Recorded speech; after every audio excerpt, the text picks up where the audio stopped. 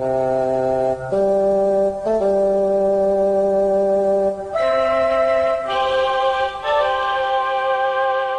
Geeks, Two Beers, Episode 64, Red Dwarf Interview Special with Doug Naylor and Richard Naylor.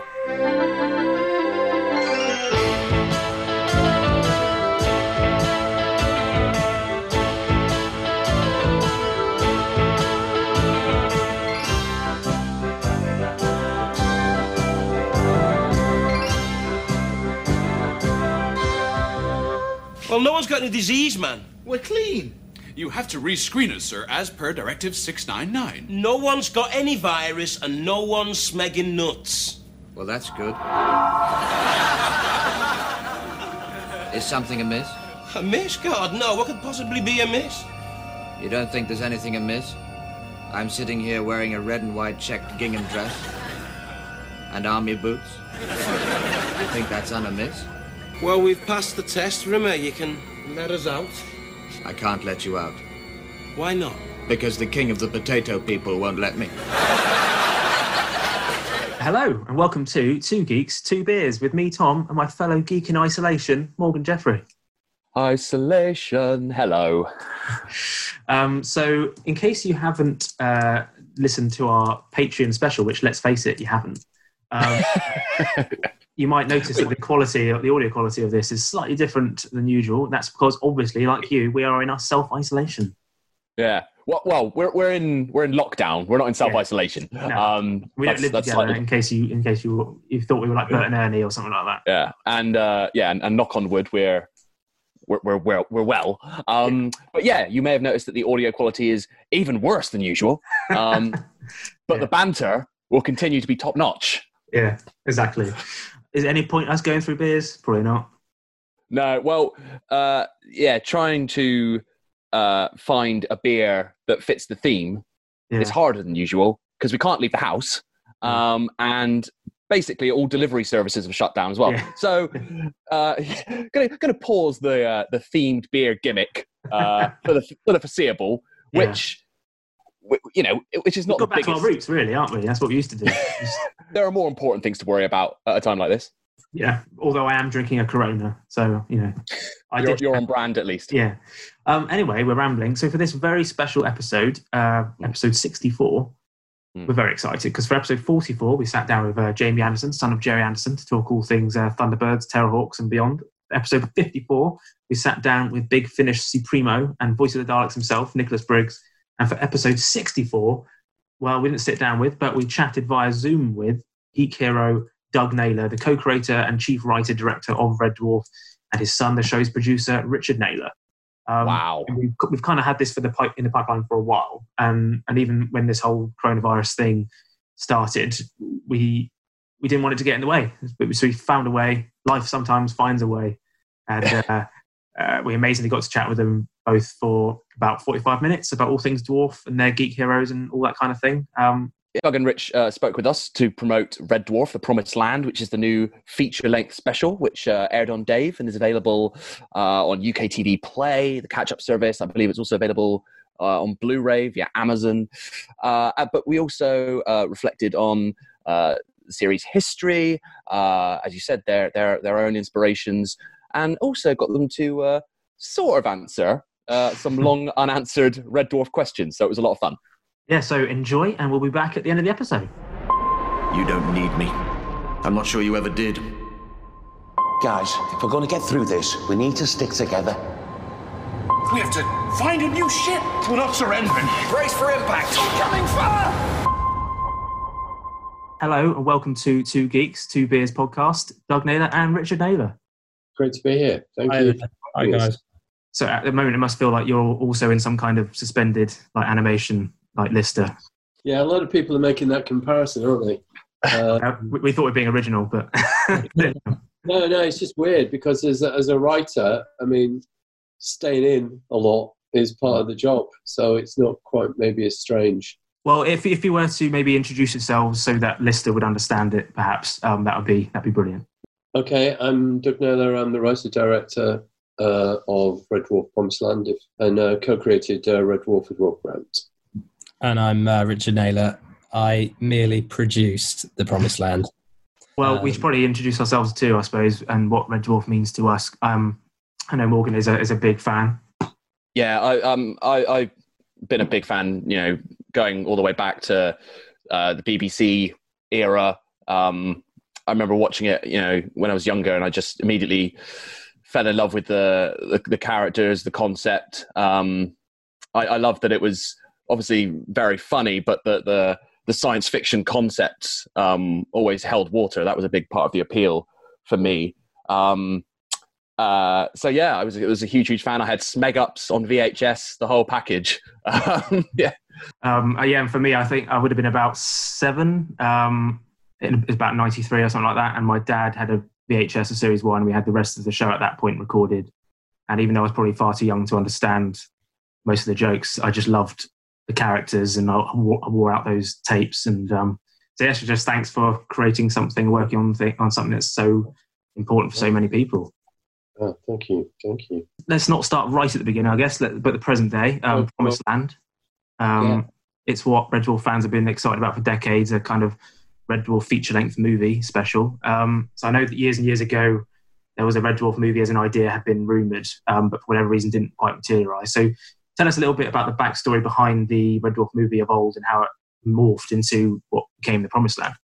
Well, it hasn't really morphed at all. There were 2 quite separate projects. Red Dwarf movie originally was going to have a budget of 20 million. And that was what was kind of promised. And I was dispatched to Australia to go through all the studios, choose a studio, choose a crew, blah, blah, blah, and the money would come in at any time. And then it fell away. We actually were down to have the same cameras as George Lucas had shot on Phantom Menace. Wow. And this was before the days of digital, because he was kind of like the first digital movie. George Lucas, and it was just because he'd must have shot some stuff in Australia. They were there, and we bagsed them after George. So it's like, oh my God, I don't believe this world I'm in at the moment. However, the money fell away, and then it was just stay put, rewrite the script. Instead of 20 million, we think we can get you 15 million. Do a 15 million pound version of the script. So this kind of went on, and then a guy called, I was living in Queensland, a guy called the office, Grant Naylor office, to say that he'd just pulled out of a Will Smith movie, and we had 16 million pounds that he was looking to invest in something. And would this be, no, actually, sorry, it's all, I had 60 million. That's right, I had 60 million. He was looking to invest in something, and big Red Dwarf fan, could he put it in the movie? And I went, yeah, absolutely, you bet. How much do you need? Probably only 20. He went, fantastic. I'm in Melbourne. I'll fly over. And I went, great. And he said, where are you? I'm Queensland. Oh, great. And then he said, so who's paying for my airfare?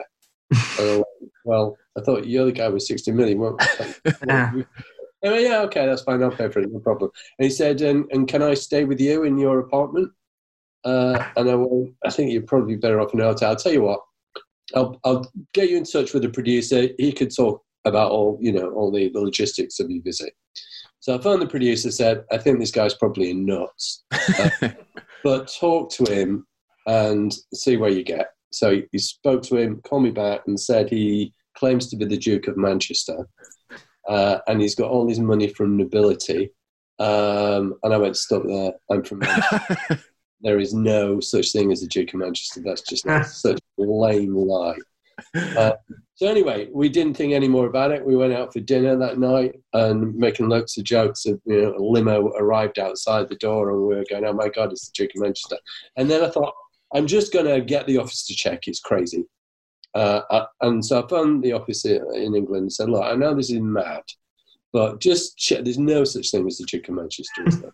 And so they phoned me back almost immediately and said, actually, Doug, there is. But he moved to Melbourne. His family moved to Melbourne and about 30 years ago. And then suddenly it was that zoom in, pull out moment in Jaws, where it's like, oh my God. Was I rude to him? What did I say? He's probably just slightly eccentric. And no, I wasn't. It's fine. Okay. So I phoned the producer, get on the phone to the Duke of Manchester, call his lordship, and say, absolutely, let's meet. And the producer went, yeah, but we just need some proof that he is actually, kosher. So he phoned him, and the Duke of Manchester said he was a great friend of Cate Blanchett, and she would vouch for him. So I went, brilliant. And so he gave the phone number to the producer, Cate Blanchett's number. He phoned the number. It was immediately, and it was engaged. And then he got through 5 minutes later, and then a woman answered the phone, clearly holding her nose, claiming to be Cate Blanchett with a terrible stinking cold, to the extent she didn't really sound like herself with this cold. So puts the phone down. It's the end of this. Boom. Duke of Manchester calls up a week later and says, how did you get on with Kate? And there's like F-bombs and God knows what from the producer. And he went, what are you talking about? That was Cate Blanchett. You said, look, what do I have to do? I want to give you all this money. I want to come on board. I'll tell you what I'll do. I will fax you, and this was the day of faxes, I will fax you my bank account, and you will see I've got a ton of money in there. And sure enough, the fax came through, and it had 100 million. I think it was 100 million in his account. But all he'd done is he Tipp-X'd off, what was really in his account, and just clearly typed in. And then this guy turned out to do this quite a lot to people in terms of just getting them excited. He used to do it to rock bands, saying, you're the greatest, going to be the greatest rock band in the world. You're going to be bigger than the Beatles. You're going to be this. You're going to be that. And he got kind of a thrill from this. So then the money kind of disappeared, and then another guy came on board, and he said, hey, you've been really, really screwed around by all sorts of people. And I'm absolutely not going to do that to you. I'm going to be absolutely straight. And what we've got to do is we've got to pretend we've got the money for the movie before we've got the money for the movie. And then that will attract the money for the movie. So it's like, okay. So he went to a meeting, and we had this really strange meeting where he was there and this other guy came in who was also part of a bank, I think it was. And they both pointed at one another and went, if he's attending this meeting, I'm not. And it was like this, and they were both saying the same things. This guy's a con man. No, this guy's a con man. Right. Well, that. So there's just a huge. Anyway, so we didn't know who to believe. Anyway, long story short, he called me a few weeks later and said, "Look, sadly I'm going to have to withdraw from the project because of scheduling issues, which you'll probably find out sooner or later." And it turned out he was being sent to prison. Oh my God! That's quite a scheduling issue. Yeah. That's quite a big schedule. So then it was like, okay, I've done, I think it was 35 drafts of the screenplay. Visited all these studios, visited Berlin, Luxembourg, Austria, Australia, all these places on this wild goose chase. And I thought, now's time to just draw a line under this. And then just towards the end, the money came in. And that was when it looked like, it could happen. But it was down to the BBC putting in the £1 million for the TV rights. And then by then their policy had changed, which was they didn't buy individual films. They bought packages off movies. Okay, well, that's the end of that then. Meantime, there were repeats on Dave, which were getting fantastic figures, bigger than anything, bigger than Fools and Horses, bigger than anything.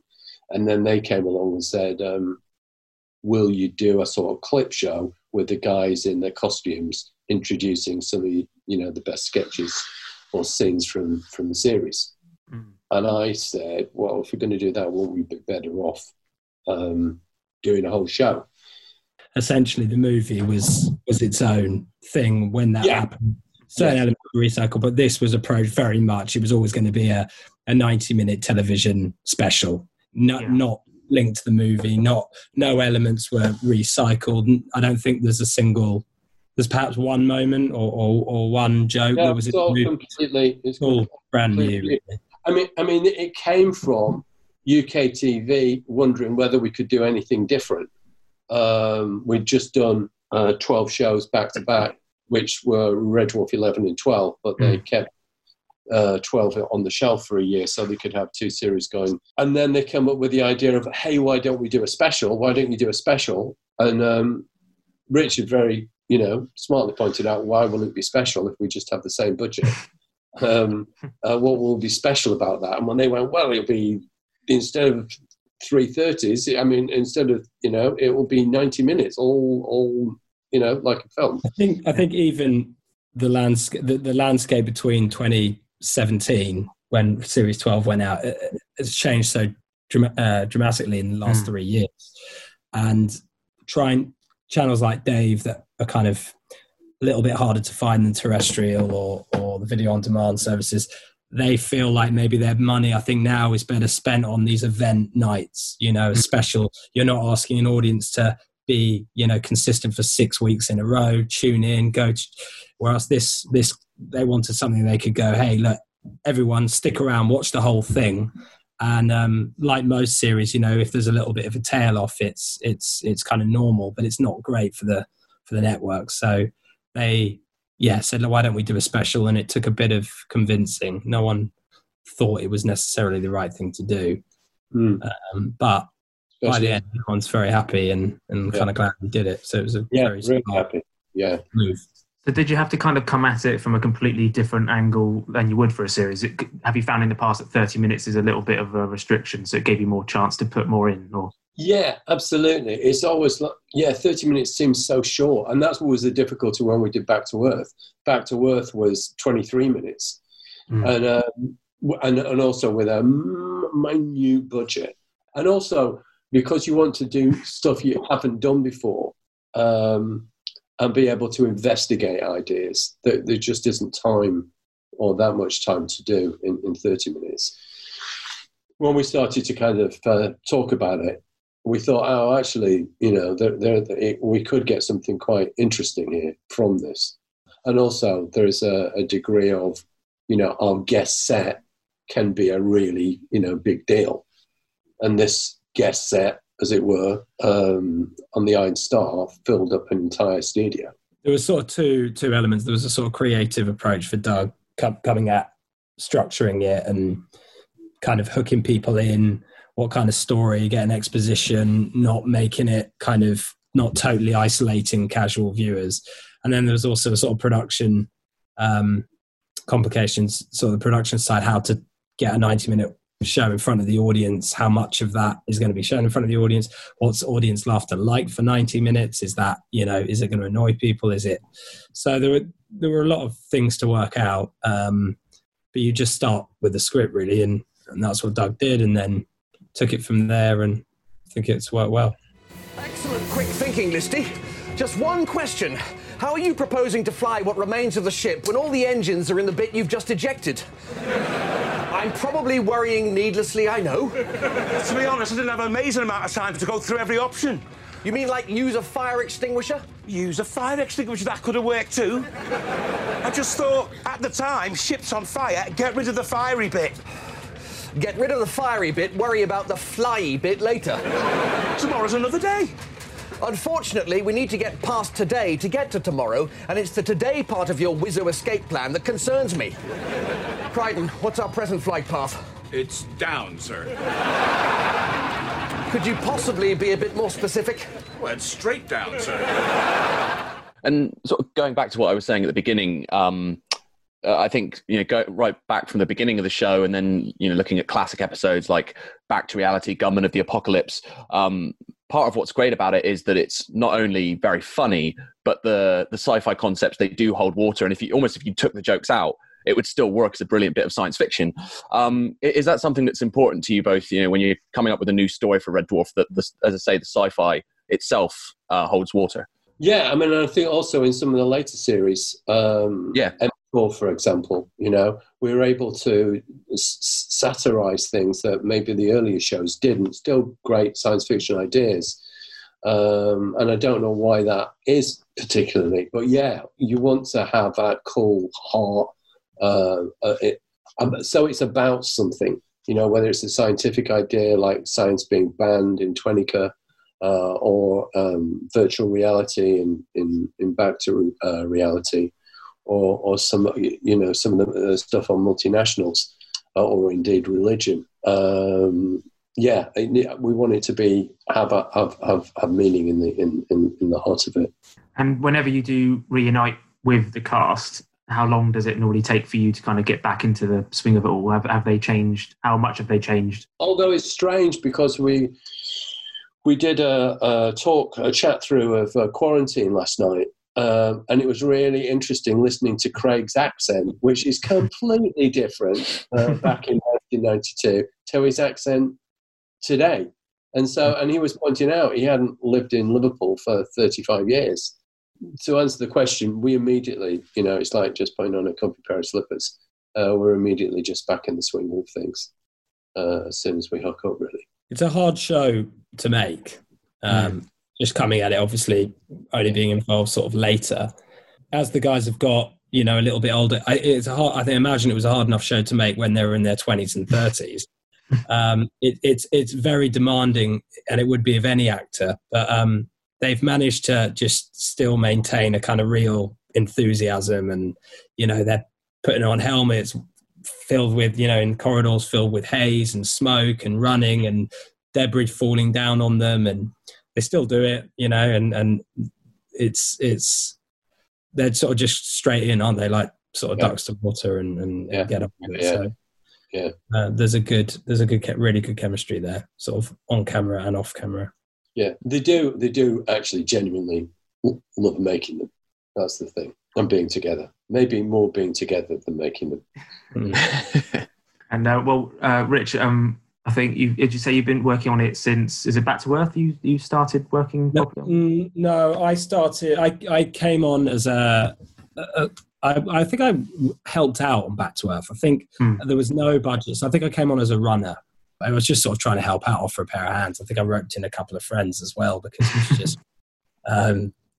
just, there's nothing there. But then I went away. I went to film school, and then I came back as co-producer or associate producer on 10. So 10 was the first sort of official proper role I had on the series, which was good because I was able to sort of, it was more, what I always wanted the show to go back to, get the studio audience back. And that was, a lot of it was just about budget and UK TV's commitment and all of that. But everyone wanted that, but it was just, it was a good one to sort of start on. What was it like kind of growing up in the world of Dwarf? Because I think with the kid once in one episode. Yeah, well. I mean, when I was young, I think series 7, series 8, I was maybe about 9 or 10. I kind of avoided it when I was young because I had a lot of kids going, Naylor, go get us Craig Charles's autograph, go do this. And I was sort of aware of it, but there was one point, with a lot of young boys, it was just massive. And people, such strange memories I have of people going, I've heard the rudest word in the world is smeg. And your dad's a bastard for creating that. My mum said, So I was just like, oh, okay, I'll stay clear. And I remember walking around the sets on Series 8 and it was all a bit of a blur. So I must have been fairly young then. I remember going on set for Gunmen of the Apocalypse. And so I've got little flashing memories, but I generally avoided it. And then I think when I was about 15 or 16, I remember we had all the VHS tapes. I remember I was about 14 actually, and I thought I should probably watch these. So I watched them and liked them. And then when I got a bit older, I thought, no, I should probably watch these properly. I became a fan. It's strange to say, but yeah, I loved the shows. But then going into it, when I kind of got a bit of confidence and then sort of started working on it, I thought, oh, okay, there are things I'd like to see in the show as a fan. I was able to sort of step back and now as a sort of producer of it, I strive, I brought I was one of the big factors of bringing the models back for series 10 with Doug.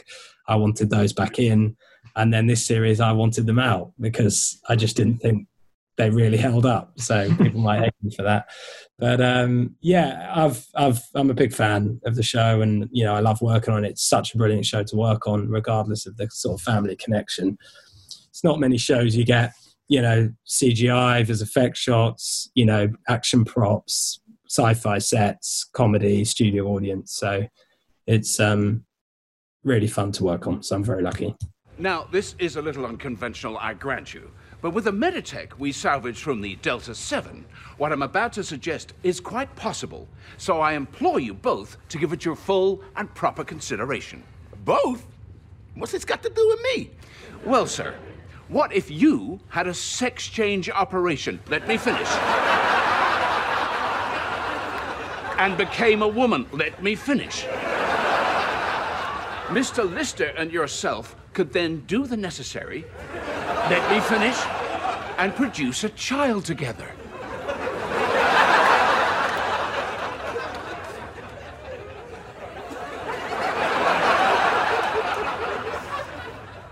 Have you been drying your head in the tumble dryer again? And it's quite remarkable too, you know, how the lifespan that the show has had, the success it's had, Promised Land, you know, references back and harks back to things from the earliest series as well as the later series. The show is very much this kind of living, breathing entity at this point. When you're kind of looking to the future of Red Dwarf, do you ever envisage an end point, or if it were to ever end, do you have a final story in mind, or do you not even think about that? No, we've always said that we don't want to do the final show. You know, where here we are, Lister's back on Fuchel, he's got his white horses and somehow he's got Kachansky, and they ride off into the distance and everyone sobs and goes, what a lame shit show that was. Why didn't you? Starbug as well, like she is. Yeah, exactly. Yeah, Starbug Park there on the beach, yeah. Just horrific. If you were going to end it, I mean, there'd possibly be a chance in a novel or something. I think you've got some ideas that you've told me that I genuinely think would be great endings. Yeah. But those big moments, sometimes when you try and do them in a sitcom budget, even if it's a healthy budget, just doesn't quite have the impact as proven kind of over some moments in the previous years. So maybe a novel would be the best way to end it, and you could do more with. Also, I don't kind of want it to end, you know. No, nor do I. I don't want it to end. Just in that terms that because there will be, you know, another generation or whatever, you know. And so it's going, that's the end, you know. I think it would be horrible. I'm tearing up just thinking about it. So no is the answer to the question. This is where we'll probably annoy you. We'd already put together like a list of Red Dwarf's unanswered questions, and so we thought, what better time to try and get some sort of answers than to the making of the show. Now, you don't actually have to answer these if you don't want to. You can refuse. Say no. But we thought, why not? We'll give it a go. Okay. So, number one, which Rimmer is currently in the show? So I'll explain a backstory for the nerds, people that aren't as nerdy as we are, essentially. The original Rimmer. It is the original Rimmer. Yes. So the original Rimmer left in Series 7, become Ace Rimmer, and then a new one was created in Series 8 by Crichton's Nanobots. But in the Dave era, it's clearly the original one. So it's the original Rimmer, will we ever be explained in any way, or...? Yeah, Doug's going to do an novel where he explains all the loopholes and No, it was the original Rimmer. It was done. It came in, and we thought it was a good story, but obviously we want the original Rimmer back because it's the original Rimmer, and so that's what happened when we rebooted. Okay. So we probably won't get an official explanation, but the thing is, it's really difficult. It's if you spend all your time explaining things that most people aren't interested in, you're really going to be in trouble, and you won't be allowed to do anymore. No. And in fact, someone did point out about the cat story, and they did say, I think it was Andrew actually, said this is the great story that no one wanted to find out about. When he was just pitched the idea, he said, we don't care about the cats. And I went, well, the thing is, you are limited in terms of, I'm gone off at a tangent here, forgive me, but you're limited in terms of, okay, you want an antagonist, who can the antagonist be? You know, it can't be aliens, it can't be, you know, blah, blah, blah. It can be a robot, it can be a this, it can be a that. And of course, it could be the cats who we know exist and are part of Red Dwarf lore.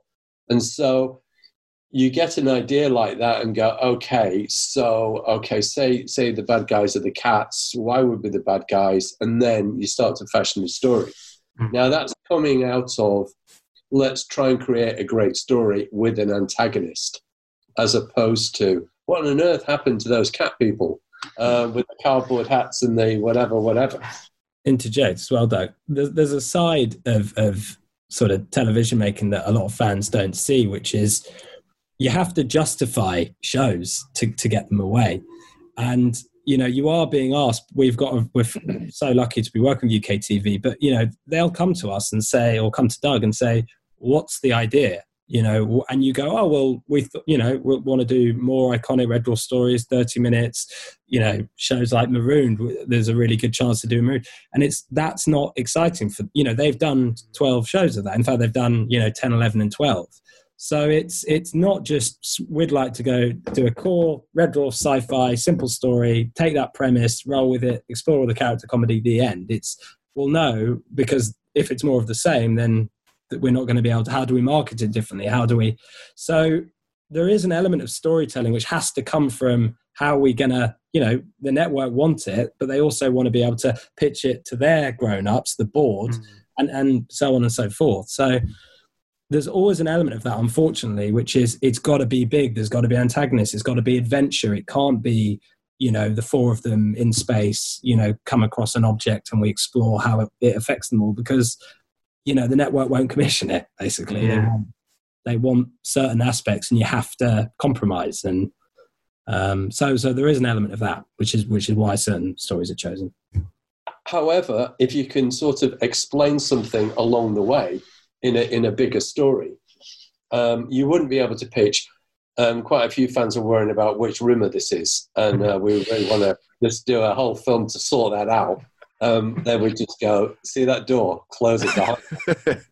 I guess this is the problem with sci-fi stuff in general, is the kind of fans like us who watch these things, we attach ourselves to things that the creators and the writers probably the lore, not as important. The lore is really important, and I think there is a really cool, exciting story to be told there, explaining a lot of the things by Doug, but it's finding the right moment for it, and something like this is, and then also it wasn't right to do in 10 necessarily. You want to hit the ground running sometimes with those series, but there is a time, and there's a good story there. I think it's an exciting story. I mean, Red Dwarf is guilty sometimes of not caring about backstory, and if we can do another new good show, we will ignore it a little bit.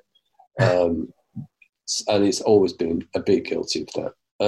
But then most science fiction shows are like that. Doctor Who, ignores some backstory too. When Rimmer originally died aboard Red Dwarf, Holly brought him back as a hologram to keep me sane. Never an easy task. He succeeded spectacularly. And for this accomplishment, we award him this. Crichton, place First Officer Rimmer's decoration into the coffin. Right away, sir. Gentlemen, First Officer Rimmer. First Officer Rimmer. Well, you're going to love this next one. This essentially, we wanted to know, are the resurrected Red Dwarf crew still technically out there? Like Captain Hollister when they escaped the Red Dwarf? I couldn't possibly answer that question. I like to think they've all died, personally. I think they've all perished. Without the chicken soup repairmen, they weren't able to get anywhere. Or equally, they could be on a planet somewhere and a whole new civilization could have grown up. You just don't know. And this is where you need silly fan fiction, really, isn't it? Just well, this is where you go, actually, we're looking for a new antagonist. You go, oh, okay. There you go. Ackerman, get him back. Ackerman back, Yeah. And just finally, it's a similar one, really, which I'm certain is going to have the same sort of answer, but Lister's kids as well, because I don't think we've ever heard back about when the two twins that he gave birth to. No, and that's going to be a tough one to write, that, because he's going to have to, I was thinking about this only yesterday, weirdly, he's going to have to go back in time and get a much younger body than the body he presently has. And that might be just a little bit beyond our budget at the moment. I mean, they can youngify now, can't they, as they did in The Irishman. The Irishman, yes. Yeah. But not to that extent. We might have to wait a little bit until we can do an all CG 23-year-old Craig. And characters have come and gone from Red Dwarf. Rimmer left for a period and came back. Same with Holly, who makes a spectacular comeback in Promised Land. Are there other characters who you could foresee returning at a future point? For Kachansky, for example. Yeah, of course, absolutely. Yeah, definitely. I mean, basically, if people want to come back, we'll try and get them in. Especially if it's integral to the story. So I checked with Norman, went out for an Indian with him. Do you want to come back? Yes, he did. Great, brilliant. I'll write you in. In fact, weirdly, with Norman wrote to me. I was just writing the last show of Series 12, and he said, "I hear you're doing New Red Dwarfs. I'd like to come back." And he's like, "Norman, I've just done 11 scripts. I'll write you in for the last show, but that's all I'm going to be able to do because it's a massive rewrite to put you in now. And if we do any more, I'll get you in." So that was really how Norman came back. What's happening, dudes? We're stranded on this moon in Starbug Hall. No water, no food, no supplies. Is there any way to get out? Have you considered opening the door? We're buried alive under a sandstorm, Holly. Gotcha. Let me run some deep analysis, probability-based event scenarios. I'll be back when I've done it. Right, I've done it. So soon? That's amazing.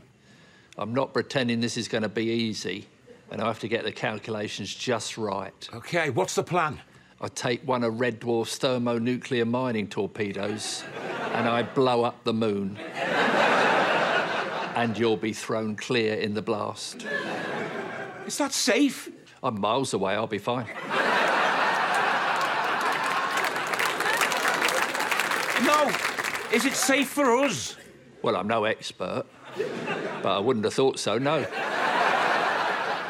We just finally also just wanted to go through kind of the biggest influences on you both over the years, both on Dwarf, but also just as you as writers and filmmakers.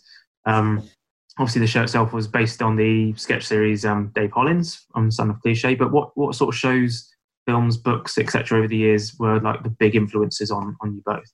I mean, I used to read a lot of science fiction when I was at school. Asimov, Heinlein, all the sort of greats. But it was actually, strangely, Rob and I watched Dark Star.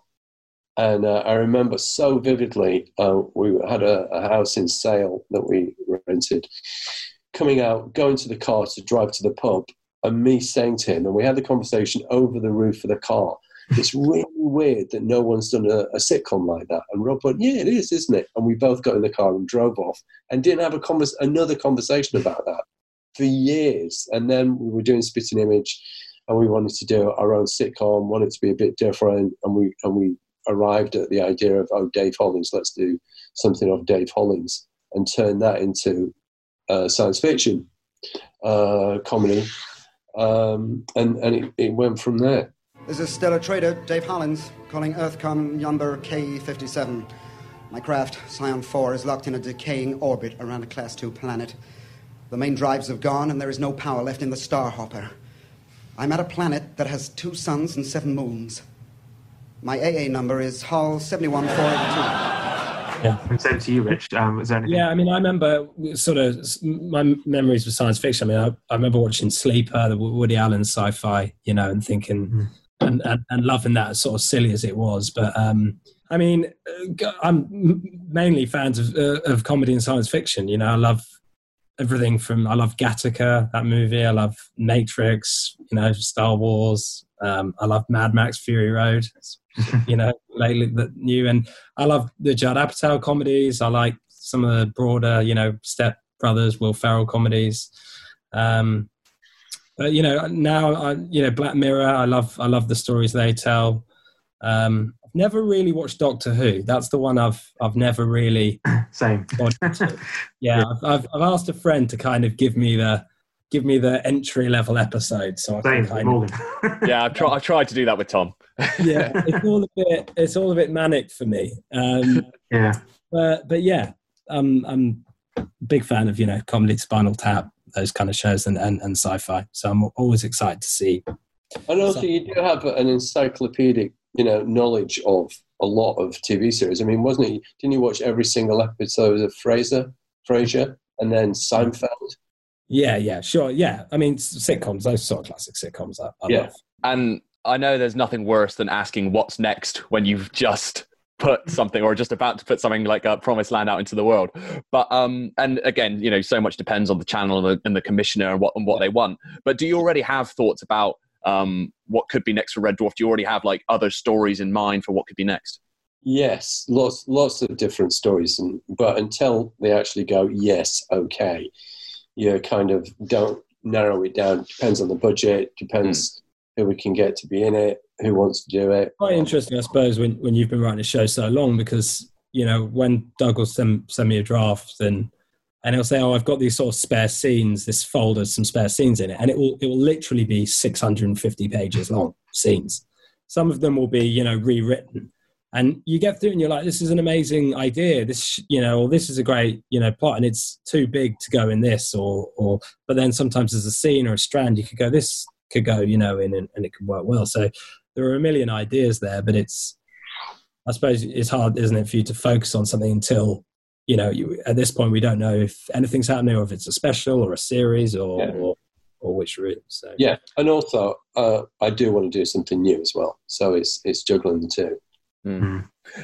Did you enjoy working in the 90-minute format, though? Could you imagine doing that again, possibly in future? Absolutely loved it. Just wonderful. I mean, it was difficult because there were huge problems which we had to overcome. Danny was doing a one-man show, a tribute to Sammy Davis Jr. So he wasn't available for chunks of it. Craig was doing the Gadget show, and he wasn't available for chunks of it.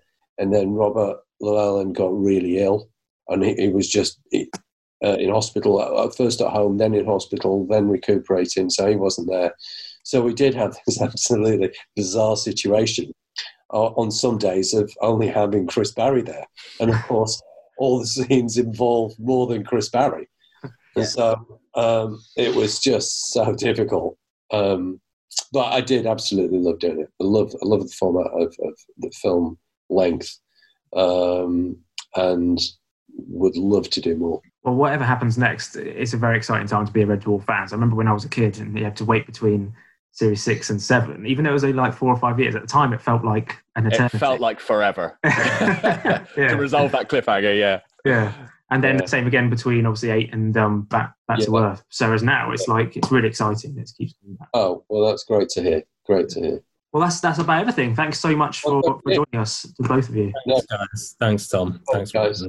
Make sure everyone to check out Red Dwarf: The Promised Land. It airs Thursday, April 9th on Dave, and you can also catch up on UK TV Play. Jolly good, and it's also available on Amazon as Blu-ray. I discovered about 10 minutes before I came on it. There you go, perfect. Just in time to plug. Brilliant. Well, thanks so much, guys. It's really great talking to you both. Cheers, guys. Thank you. If anyone is out there, we're in great danger. Please. Who are you? We are fleeing from the feral cats who seek to kill us for spreading your teachings. Do you think I'm some kind of god? I'm a nobody, really. Come on, guys, back me up here. He's less than nobody. Absolute zeros. Act like a god. Act like a god? You've scarcely mastered human. Fire everything we have. We're stranded in this movie hole. Is there any way to get out? Have you considered opening the door? With a posse. With the boys from the Dwarf. A feature-length special, Red Dwarf: The Promised Land, new and exclusive to Dave. And we're back. There we have it. That was so much fun talking to the Nailers. I thought we nailed it. Oh, you are clearly not a comedy writing genius of the ilk of Doug Naylor. Obviously not. Well, anyway, thank you very much for joining us. I hope you're all okay wherever you are. Thanks very much for listening as ever. We'll be back with a traditional episode next time. And fingers crossed, it might be coming a lot sooner than usual because we have no excuse. Got nothing else to do. Nothing else to do. Yes, but no, absolutely stay at home, stay safe. And what can you do to entertain yourself at a time like this? You should listen to Two Geeks. We've got loads of archive episodes that you can now listen to on our website, which is 2geeks2beers.com. And if you have any ideas for future topics you'd like us to cover, or even future interview subjects, people you'd like to see us speak to, and, be realistic. Yeah. But we spoke to Doug Naylor, and come on, that's a pretty good get, right? So who knows? Maybe think big. But if you have any ideas or feedback about the show, you can email us on podcast@2geeks2beers.com. And you can also subscribe via iTunes or Apple Music, whatever it's called now, wherever you can get your podcast from. We are on there, even Spotify now. And head over to our Patreon, which we'll have lots of extra goodies, including that special episode I mentioned at the beginning, where it was all about Morgan trying to explain to me the latest series of Doctor Who, because I had no idea what was going on, and it was a hoot. It's 25 minutes. It was a hoot. So we thought it would take 5 minutes. It took 25. Yeah. And we're slowly uploading stuff to YouTube as well, so head over to there. So what am I going to leave with? I had to think about the sort of music we're going to play.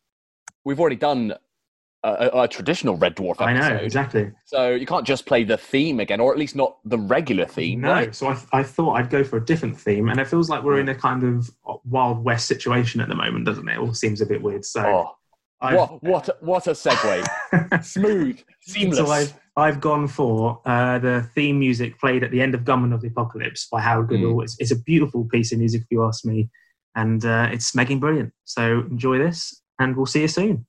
We're all riding off into an unknown horizon. That's how you do a segue.